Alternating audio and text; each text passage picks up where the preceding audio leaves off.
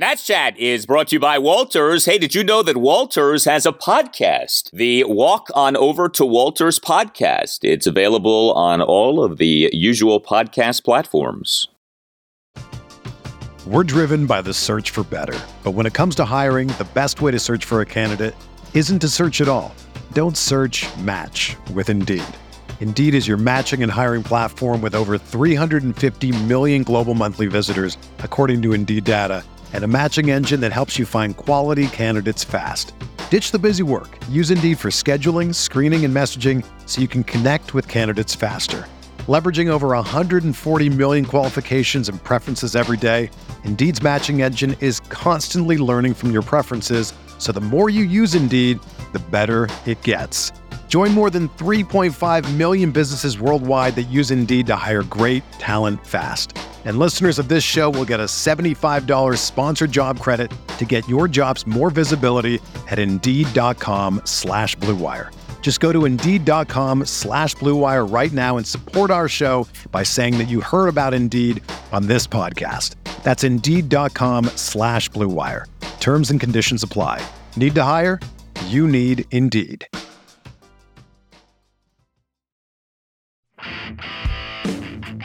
And now the 0-1 on the way. Swinging a drive hit deep to left field. Way back. Going. And long gone. Goodbye. A 3-run homer for Eugenio Suarez. Josiah Gray pays for the lack of command. The 2 walks come in front of a 1-out, 3-run homer. And Seattle leads 3-0. Runner goes the pitch. Swing and a miss. He struck him out with a slider. And the game is over. The Mariners have swept the doubleheader, and they have a 10-game winning streak. And welcome to Nats Chat for Thursday, July 14th, 2022, along with MASNsports.com Nationals insider Mark Zuckerman, who was at Nationals Park. I'm Al Galdi, host of the Al Galdi podcast. Well, if you thought that the Nats finally not facing a National League East team would be just what the Nats needed to end their latest losing streak, unfortunately, you were wrong. We on Wednesday had a day-night doubleheader between the Nationals and the Seattle Mariners at Nationals Park, as a 2-game series was played on a single day of the rainout on Tuesday night. It's funny with the Nats this season, we had a 5-game series played over 4 days. We now have had a 2-game series played over 1 day, but the results of all of these series this season, not so good for our Nationals. They got swept in this doubleheader on Wednesday. Game 1, a 6-4 loss. Game 2, a 2-1 loss. You have 2 teams going in very different directions right now. The Nats have lost 12 of the team's last 13 games. The Mariners now have won 10 consecutive games, but it's not just about what happened on the field for the Nats on Wednesday. We got terrible news on Wednesday afternoon in between the 2 games of the doubleheader. It appears as if Tanner Rainey is done for the season and is going to need Tommy John surgery. This came out of nowhere, but this is in fact the case. There are a number of other Nats news items we're going to get to on this installment of the podcast. But Mark, as if the Nats needed this, they now have this. One of their top relievers appears to be done for the season.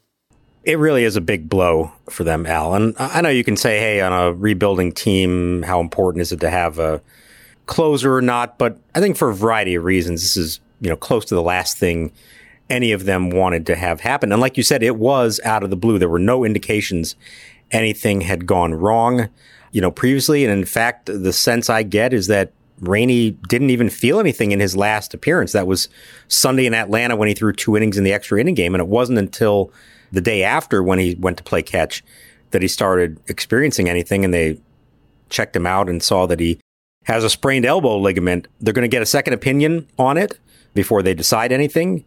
But my understanding from a club source is that Tommy John surgery is very much on the table here. And my guess is they will have an answer within a matter of days on that. And if that is the outcome of that, and again, we don't know for sure yet, but if that is the outcome, you're talking about not just him missing the rest of this season, but you're talking about him missing the first half of next season. And that's not good for anybody. So here's all you need to know. The Nats on Wednesday afternoon placed Rainey on the 60-day injured list. They're calling the ailment a right UCL sprain, but generally speaking, you initially place a guy on the 10-day IL or the 15-day IL if he's a pitcher, and then you transfer him to the 60-day IL. that they're initially putting him on the 60-day IL. I know that Davey Martinez told you guys during his post-game session on Wednesday night, hey, let's see what the doctor says. You wouldn't put him on the 60-day IL if you didn't think he was about to need Tommy John surgery. Am I correct in saying that?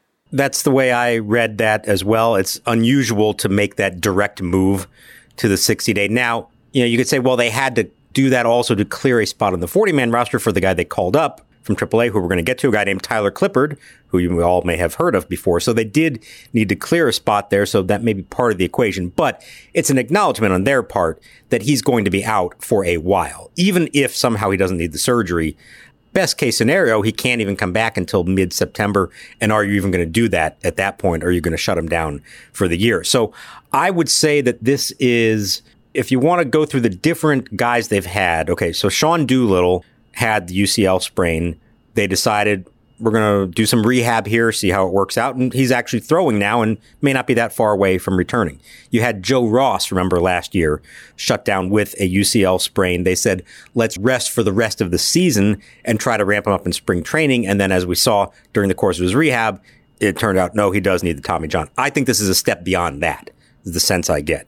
It's not definitive that he needs a surgery, but the moves that they've already made would suggest to me that he's beyond either of those two. This isn't going to probably be a, let's wait out the rest of the year, let's wait out the off season and then see if he needs it in the spring. This is probably a case of the first examination showed that he probably needs it. We're going to go get a second one just to make sure and confirm that is true. And then if that second examination does confirm the sprain, then yeah, you're probably looking at surgery sometime soon. And it's really unfortunate and doesn't sound like that's necessarily an indication of how he was pitching. If he was not dealing with any pain, as far as we know, prior to that, it wasn't that. But it's a career-changing kind of move. And for a team that, either was hoping they had a long-term answer at the back end of their bullpen, or as we've discussed, maybe as a trade chip come the end of the month. Well, neither of those things looks like it's going to be true right now. No. And here's the other thing, too, with Tanner Rainey. This is his age 29 season. I think sometimes people think of him as like this younger guy, mid-20s. He's going into his 30s, and now he's going to undergo, presumably, Tommy John surgery. So who knows what this means for his career? Like, we often talk of him as like, he's learning the role of closer. He's already been around for a while. Like, you could argue this is kind of what he is. And he's had this uneven season, and I don't know how you can look at him now and feel great about what's to come. Now, we do know that plenty of guys come back from Tommy John, so it's more than possibly he comes back and is just fine. Maybe he's better. Some guys come back better. But yeah, this is a really tough break for him. Whatever you think about him as a pitcher, you still wanted to see him continue to pitch this season and potentially be, as you just indicated, a trade chip for the Nats come the August 2nd trade deadline. I did have to laugh, though, because the Nats, in announcing this, did the thing that they always do. And look, I understand why the Nats do this. They like to focus on the positive when they announce roster transactions. But the Nats put out a press release on Wednesday afternoon. Nationals select the contract of Tyler Clippard. And you see that and you say, wow, Tyler Clippard is finally being summoned from AAA Rochester. Great news. And you feel like, well, that's the headline. Tyler Clippard is back. The Clip Show is back in full effect. And then you read it, you say, well, what's the corresponding roster move? And then you see Tanner Rainey, right? Use what? 60-day injured list. What? Like, I had to read that like 3 times before it registered. Like, wait a second. No, the headline here is Rainey, not Clippard, even though basically in any other scenario, Clippard would be the headline. We'd be talking all about this. This really took a lot longer than anyone ever expected. Tyler Clippard being called up to the majors. The Nats in March signed him to a minor league contract. He has pitched well for Rochester. There were some times when maybe he wasn't outstanding, but here are his numbers. 33 games, 36 in a third innings, ERA at 2.48, whip of 121, a strikeouts per 9 innings of 12.14. Guys who've done much worse have been called up far sooner in this season and seasons past for the Nats. There have been articles written about him and how he's feeling about all this. It's been a kind of an odd and weird dynamic. But nice to see him here. Why do you think, though, this was announced in between the games of the doubleheader? Why wasn't this announced prior to the doubleheader starting on Wednesday? My best guess is that they maybe just got the official results on Rainey's MRI at some point during the game. Maybe he went for the MRI in the morning and then the results came in. Remember, it was a 12:05 game, so kind of early. So maybe they didn't actually know that until after the game had started. Or, There's also the matter of how, and I don't know the details of this, but did Clippard just fly in this morning?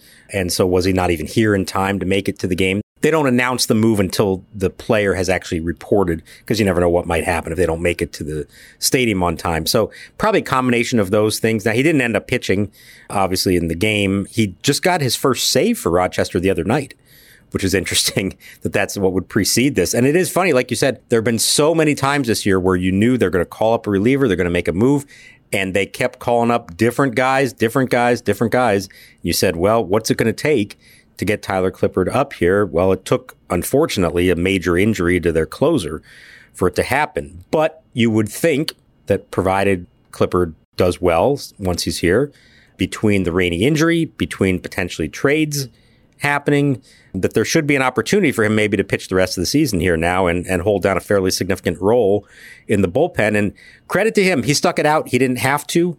He could have walked away, could have opted out. He could have tried to catch on with somebody else, but he really wanted to come back and pitch for this organization. As he said in spring training, this place has always felt like home to him. I think he will feel like this would be a nice bookends to his career if it all ends up well for him. And it's nice to see him here. And I'm sure whenever he does enter a game for the first time from the bullpen, he's going to get a nice reaction from the crowd. Yeah, and he deserves it. I mean, you could make the case he is the best reliever for the Nats franchise since the franchise came to D.C. That run that he had in that first stint with the Nats, 2008 through 2014, was nothing short of outstanding. 2.68 ERA over those 7 seasons. I mean, just tremendous work. He was a workhorse. He's still number 1 in Nats history in regular season appearances by a pitcher. Like, there's a lot to look at and say, like, this is one of the great relievers for the franchise since it came to DC. It's so funny how things work out, though. The Nats call up Clippard on Wednesday, and then on Thursday night we'll be starting Anibal Sanchez. Like, the average age of the rebuilding Nats just shot up by like 5 years, it feels like, with Clippard and Sanchez now being on the major league team. It's not what you would typically want to see from a team trying to build for the future, but as we have noted over and over this year, they don't have enough young pieces at the moment ready for the big league level, and so you have to have stopgaps. We've seen it in the lineup. We've seen it in the rotation. We've seen it in the bullpen. That's just the way it's going to be. And, you hope you get the most out of them. You hope these guys can, perform well and make you feel good about what they used to be and bring something to the fans. But these are stopgap solutions. Obviously, they are not part of the long-term plan. They don't have enough pieces to the long-term plan right now. And that is still a challenge for them as they move forward. Yeah, I mean, you could argue it's the number one problem facing the team right now. Hey guys, it's Al Galdi for Window Nation. Get yourself some Window Nation windows and take advantage of a great offer at 866-90Nation or visit windownation.com. Beat the heat with Window Nation. Save $200 off any style new window from Window Nation, plus pay nothing until 2024. Yeah, 2024. Lower your energy bills and raise the value of your home with new energy-efficient windows from Window Nation. Window Nation has installed over 1 million windows in over 150,000 homes, with 96% of those homes needing no follow-up service. And Window Nation windows are made right here locally in the Washington, D.C., Baltimore area. If your current windows are sticking or are drafty or are cracked or are hard to open or are locking when they close, you need new windows. Get yourself Window Nation windows, 866-90Nation or windownation.com, and make sure that you tell Window Nation that Al Galdi sent you and ask for the deal. Save $200 off any style new window from Window Nation, plus pay nothing until 2024. 866-90Nation or windownation.com. That's 866-90Nation or windownation.com, and make sure that you tell Window Nation that Al Galdi sent you. We're driven by the search for better. But when it comes to hiring, the best way to search for a candidate isn't to search at all. Don't search, match with Indeed. Indeed is your matching and hiring platform with over 350 million global monthly visitors, according to Indeed data, and a matching engine that helps you find quality candidates fast. Ditch the busy work. Use Indeed for scheduling, screening, and messaging so you can connect with candidates faster. Leveraging over 140 million qualifications and preferences every day, Indeed's matching engine is constantly learning from your preferences, So the more you use Indeed, the better it gets. Join more than 3.5 million businesses worldwide that use Indeed to hire great talent fast. And listeners of this show will get a $75 sponsored job credit to get your jobs more visibility at Indeed.com/Blue Wire. Just go to Indeed.com/Blue Wire right now and support our show by saying that you heard about Indeed on this podcast. That's Indeed.com/Blue Wire. Terms and conditions apply. Need to hire? You need Indeed.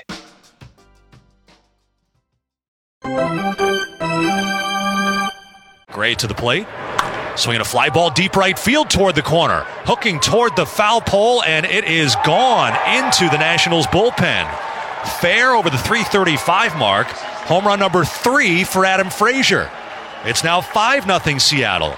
And Gray's allowed 3 home runs in the first 4 innings this afternoon. Hopefully someone who does ultimately add significantly to the organizational pitching depth is Josiah Gray. We're not going to go too hard on the details of this doubleheader sweep to Seattle on Wednesday, but this is significant, and this was not good. Josiah Gray in Game 1 of the doubleheader, the 6-4 loss, was really bad. He allowed 5 runs in 5 innings. He gave up 6 hits, 3 home runs, and 3 singles. He issued 3 walks. He did have 7 strikeouts, but he, over his 5 innings, threw 97 pitches, 57 strikes versus 40 balls. He again struggled in a first inning. This has been a real issue for Josiah Gray this season. He, in the top of the first, allowed 3 runs. Josiah Gray now this year has a first inning ERA of 6.88. He issued 2 walks, then gave up a 1-out, 3-run homer to Eugenio Suarez on a bomb to left field for a 3-0 Mariners lead, 439 feet per Statcast. He, in the top of the 4th, allowed 2 more home runs, a leadoff homer by Jesse Winker, then a 1-out solo homer by Adam Frazier. You know, Josiah Gray, Mark, it's amazing with him because he at times looks outstanding, but he can look really bad. And you look now at just the last handful of starts for him. What a Jekyll and Hyde run this has been. He had the really good outing in his last outing, the 3-2 win at the Philadelphia Phillies on July 6th, 2 runs in 6 innings, 11 strikeouts.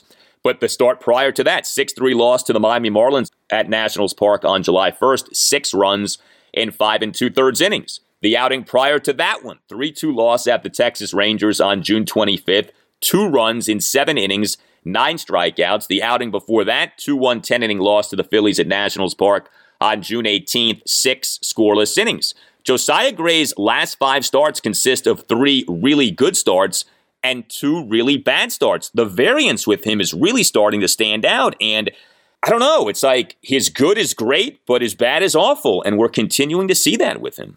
And it's about fastball command, really, above all else. You could tell right off the bat in the first inning, he walked the leadoff hitter on 4 pitches, and none of them were close to the zone. It was the exact same thing that is happening, where his fastball is flying high and away to left-handed hitters. He walks another batter in the inning, ends up then giving up the home run to Suarez, like you said. And this is a mechanics thing. We've brought it up before.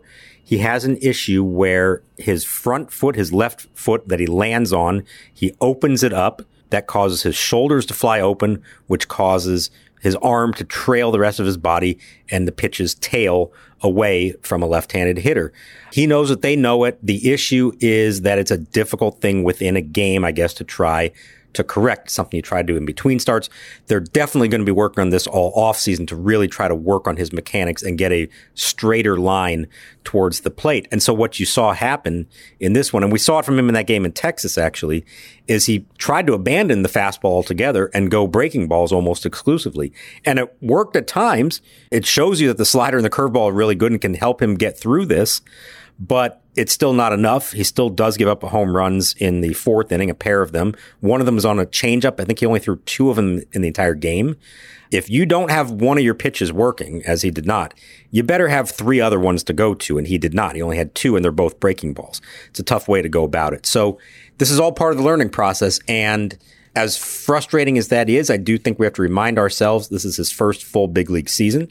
There has been more good than bad, which is encouraging. It's now up to him to learn how to overcome the bad, how to take the mound on a night when you don't have your best stuff and figure out a way to get it done.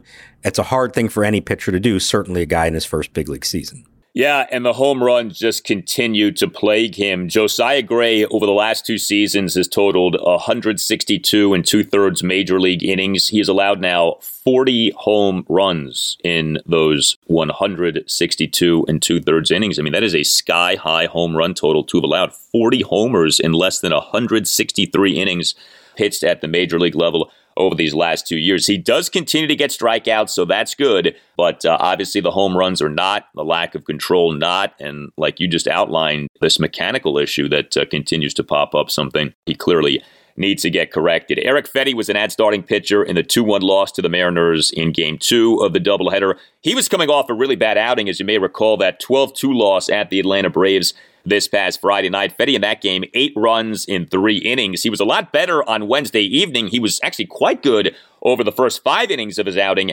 He then fell apart in the 6th. He was charged with 2 runs in that inning, and so for the outing, he gave up 2 runs in 5 1/3 innings. That top of the 6th was quite bad. He gave up a home run, a single, 2 walks, and a wild pitch. Then Davey Martinez tells you guys after the game, I don't know how else to say this, Fedde threw up during the game. Threw up, I guess, right before the 6th inning or shortly before the 6th inning.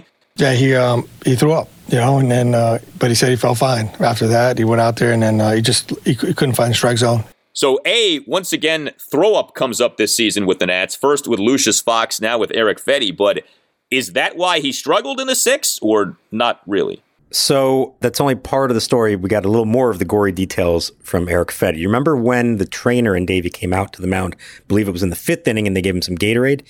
That's when it happened. And the reason you didn't see anything is because Fedde said he threw up in his mouth and then swallowed it back down and called for the trainer, and they gave him some Gatorade to wash it down. So, no, I don't think it directly impacted that last inning for him. Now, maybe he's fatigued at that point. It was a very hot and muggy and long day at the ballpark, and it probably caught up with him.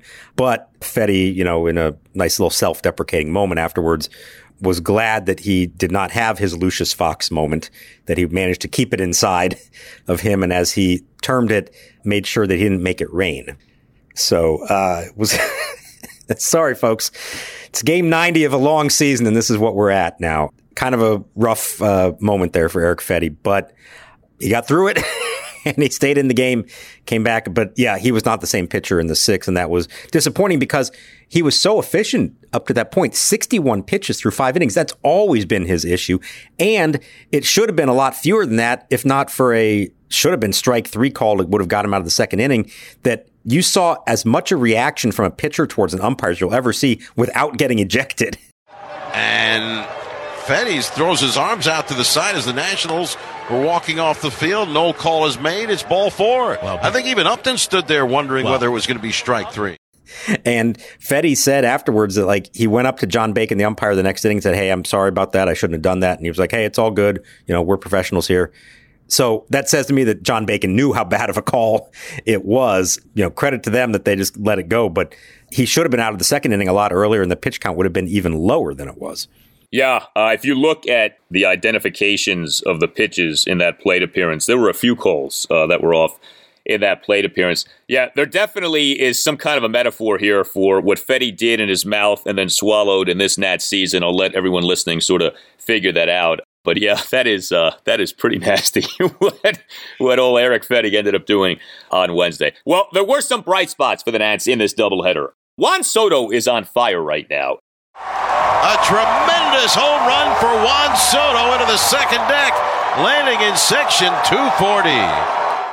And you talk about being ready for a home run derby. Is anyone on the planet more ready for a home run derby right now than Juan Soto? He homered 2 more times on Wednesday. He homered in the 9th inning of each game. Soto in Game 1 had a 3-run homer and 3 walks. He went 1 for 2 with a 3-run homer and 3 walks. Soto in Game 2 only had 1 hit in the game, 1 for 4, but the 1 was a solo homer. The 3-run homer in Game 1 came in the bottom of the 9th, a 2-out first pitch, opposite field 3-run bomb to left center to cut the Nats deficit to 6-4. And then the homer in Game 2 of the doubleheader, he in a 1-run 9th smashed a leadoff homer to the 2nd deck in right field to cut the Nats deficit to 2-1, 444 feet per Statcast. Interesting, Davey Martinez had Soto batting in the 3 spot in this game as opposed to the usual number 2 spot. We continue to see Davey tinker with the lineups. We did see Luis Garcia batting in the leadoff spot in Game 1. That was nice, although Cesar Hernandez was back in the leadoff spot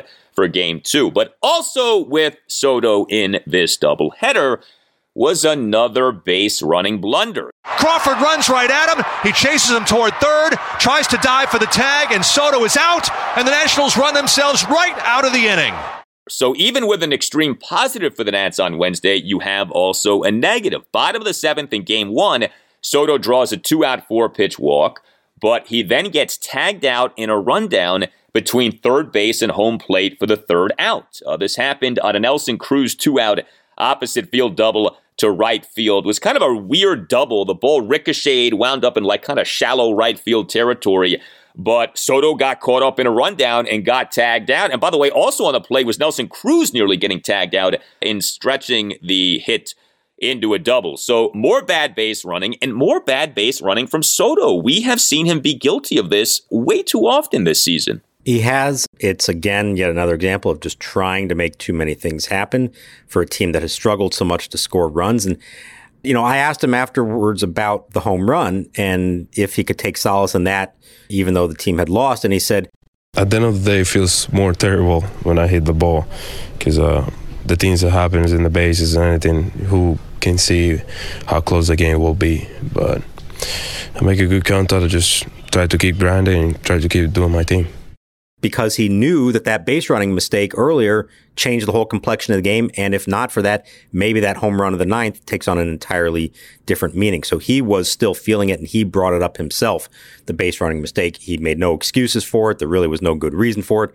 He wasn't being waved around by Gary DeSarcina, nothing like that. He thought that maybe he'd catch them sleeping. He thought that maybe the tag was going to be held on Nelson Cruz, that, it was going to be a close play. And so he'd catch him napping and maybe score the run before they caught on what was going on. And instead, he never even had much of a chance at all. These things are killing them. You also had Luis Garcia get caught stealing in the second game right before Lane Thomas would hit a double down the line. They are trying too hard to make things happen. This is what happens when you're scoring 2 runs a night on average, which is what they're doing right now. They've got to, as hard as it is to, it's easy to say, hard to do, but they've just got to relax, trust themselves, and start hitting the ball in the air, which they're not doing outside of Soto. Yeah. I would say this, not to defend what Soto did, but I'm not a fan of the home run in the 9th would have meant something different because we don't know if he would have hit the home run. If he scores in that inning prior to the 9th, maybe the pitch selection against him in the 9th is different, so it's like you can't just assume that everything would have played out exactly the same. But I get the point that he's making. I do want to acknowledge, though, he is really hot right now. And, we've harped on him not having a Juan Soto caliber season. By the time we get to the All-Star game, his numbers may be right where you want him to be. He has hit 4 home runs over his last 5 games. His OPS for the season was at 796 through June 22nd. It's now at 892. He, in a span of less than a month, has elevated his OPS for the season by nearly 100 points. That's not easy to do when you're already past the midway mark of the year.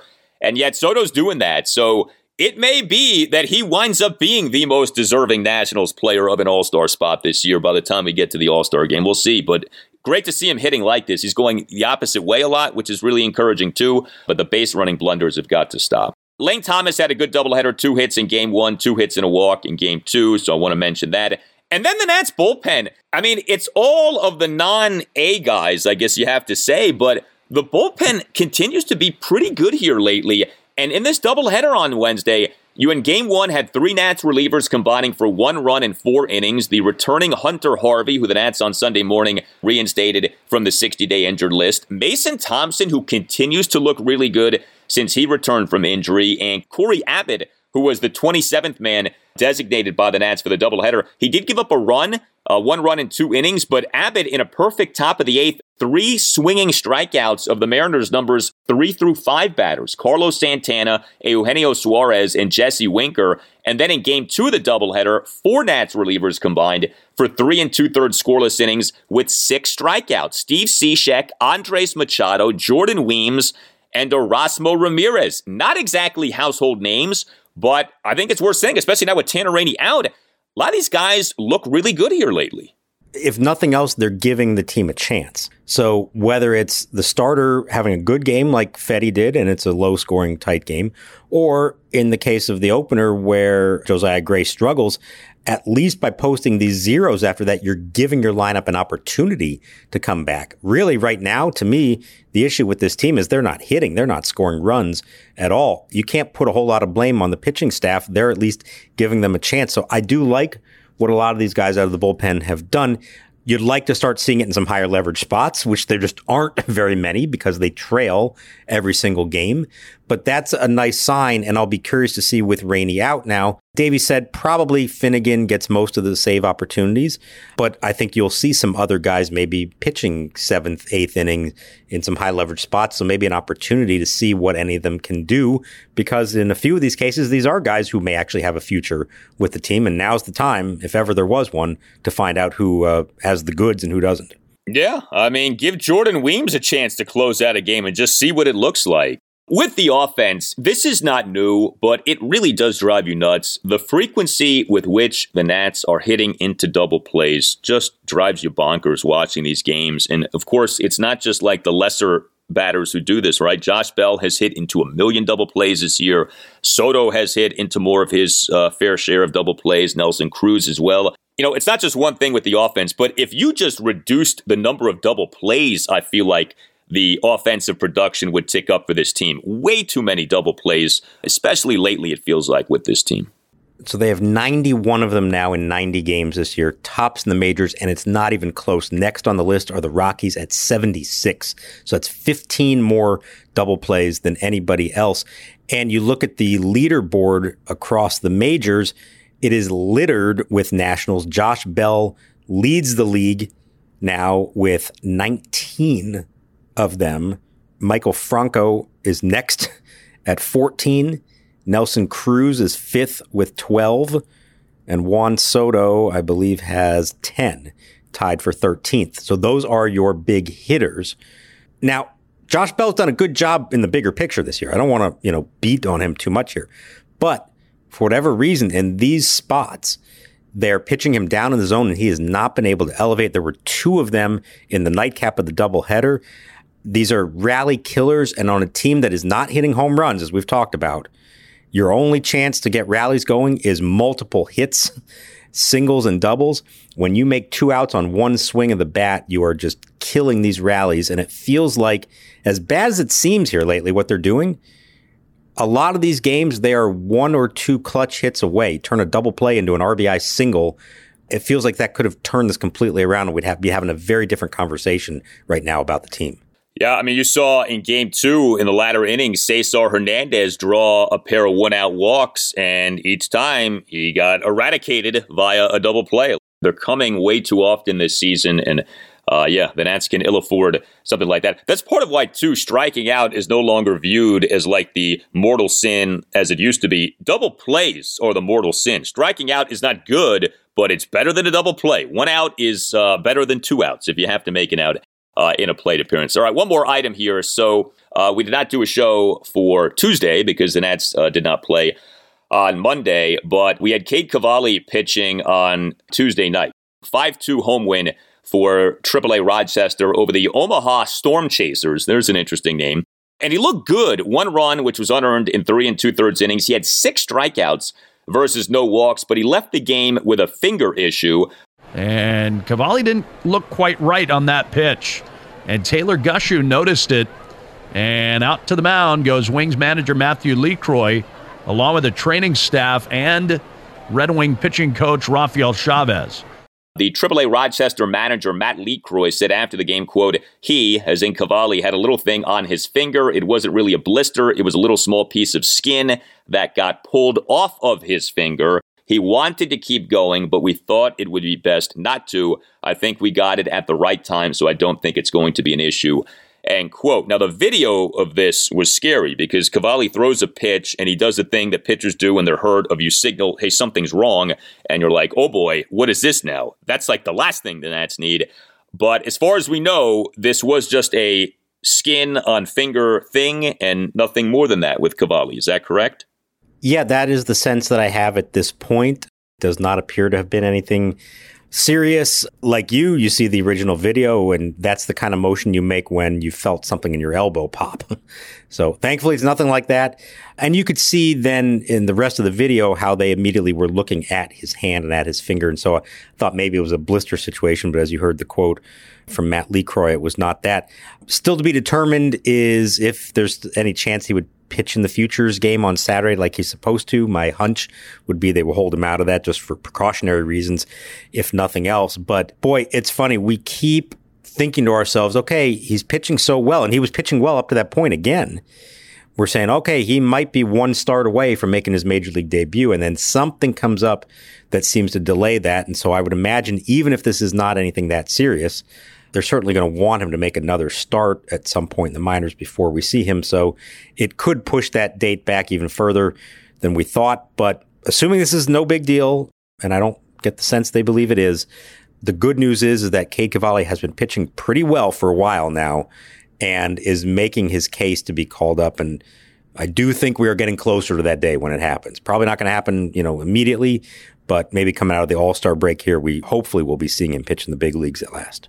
That would be a nice shot in the arm if you're a Nats fan and give you something to look forward to after the All-Star break. Well, the Nats have one series before the All-Star break. It's a 4-game series against, the Atlanta Braves at Nationals Park, Thursday through Sunday. We, of course, recall what happened last weekend for the Nats at the Braves, 3-game sweep. We'll see what goes down over these 4 days. As the Nats now, remember, are going to be playing 6 games over 5 days prior to the All-Star break. Anibal Sanchez, like we said, will be starting on Thursday night, Game 1. And I guess the Sunday game is to be determined in terms of how the Nats will handle that. But I guess because you're going into the All-Star break, you can piecemeal it together, right? Maybe do a bullpen game.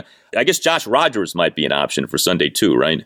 Yeah, there's a lot of different ways they could go with this. Doesn't have to be Sunday. It could be any game during the series, and they have not yet announced the full rotation plan other than Anibal pitching on Thursday. So they have some options there. Josh Rogers, who did finally make another rehab start, and he's up to like 85 pitches, so that would seem to be an option for them. I would guess they may wait and see how do these first game or two go. Do they use a lot of bullpen?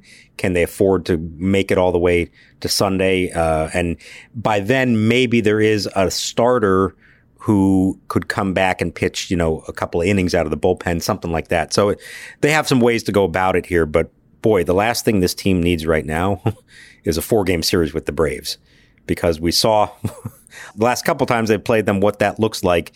Even against the lesser competition, they're having trouble scoring runs. Against those kind of teams like the Braves, they're not just having trouble scoring runs, but they're having trouble preventing the other team from scoring runs. And you hope that it won't be the same story.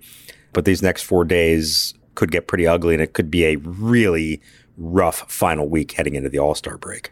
You tell us what you think. Hit us up on Twitter at @Nats_chat. You can email the podcast, natschatpodcast@gmail.com, including if you would like to sponsor the Nats Chat Podcast, hit up Tim Shover's natschatpodcast@gmail.com. You can get yourself or someone who you know a Nats Chat Podcast t-shirt by going to natschatpodcast.square.site. That's natschatpodcast.square.site.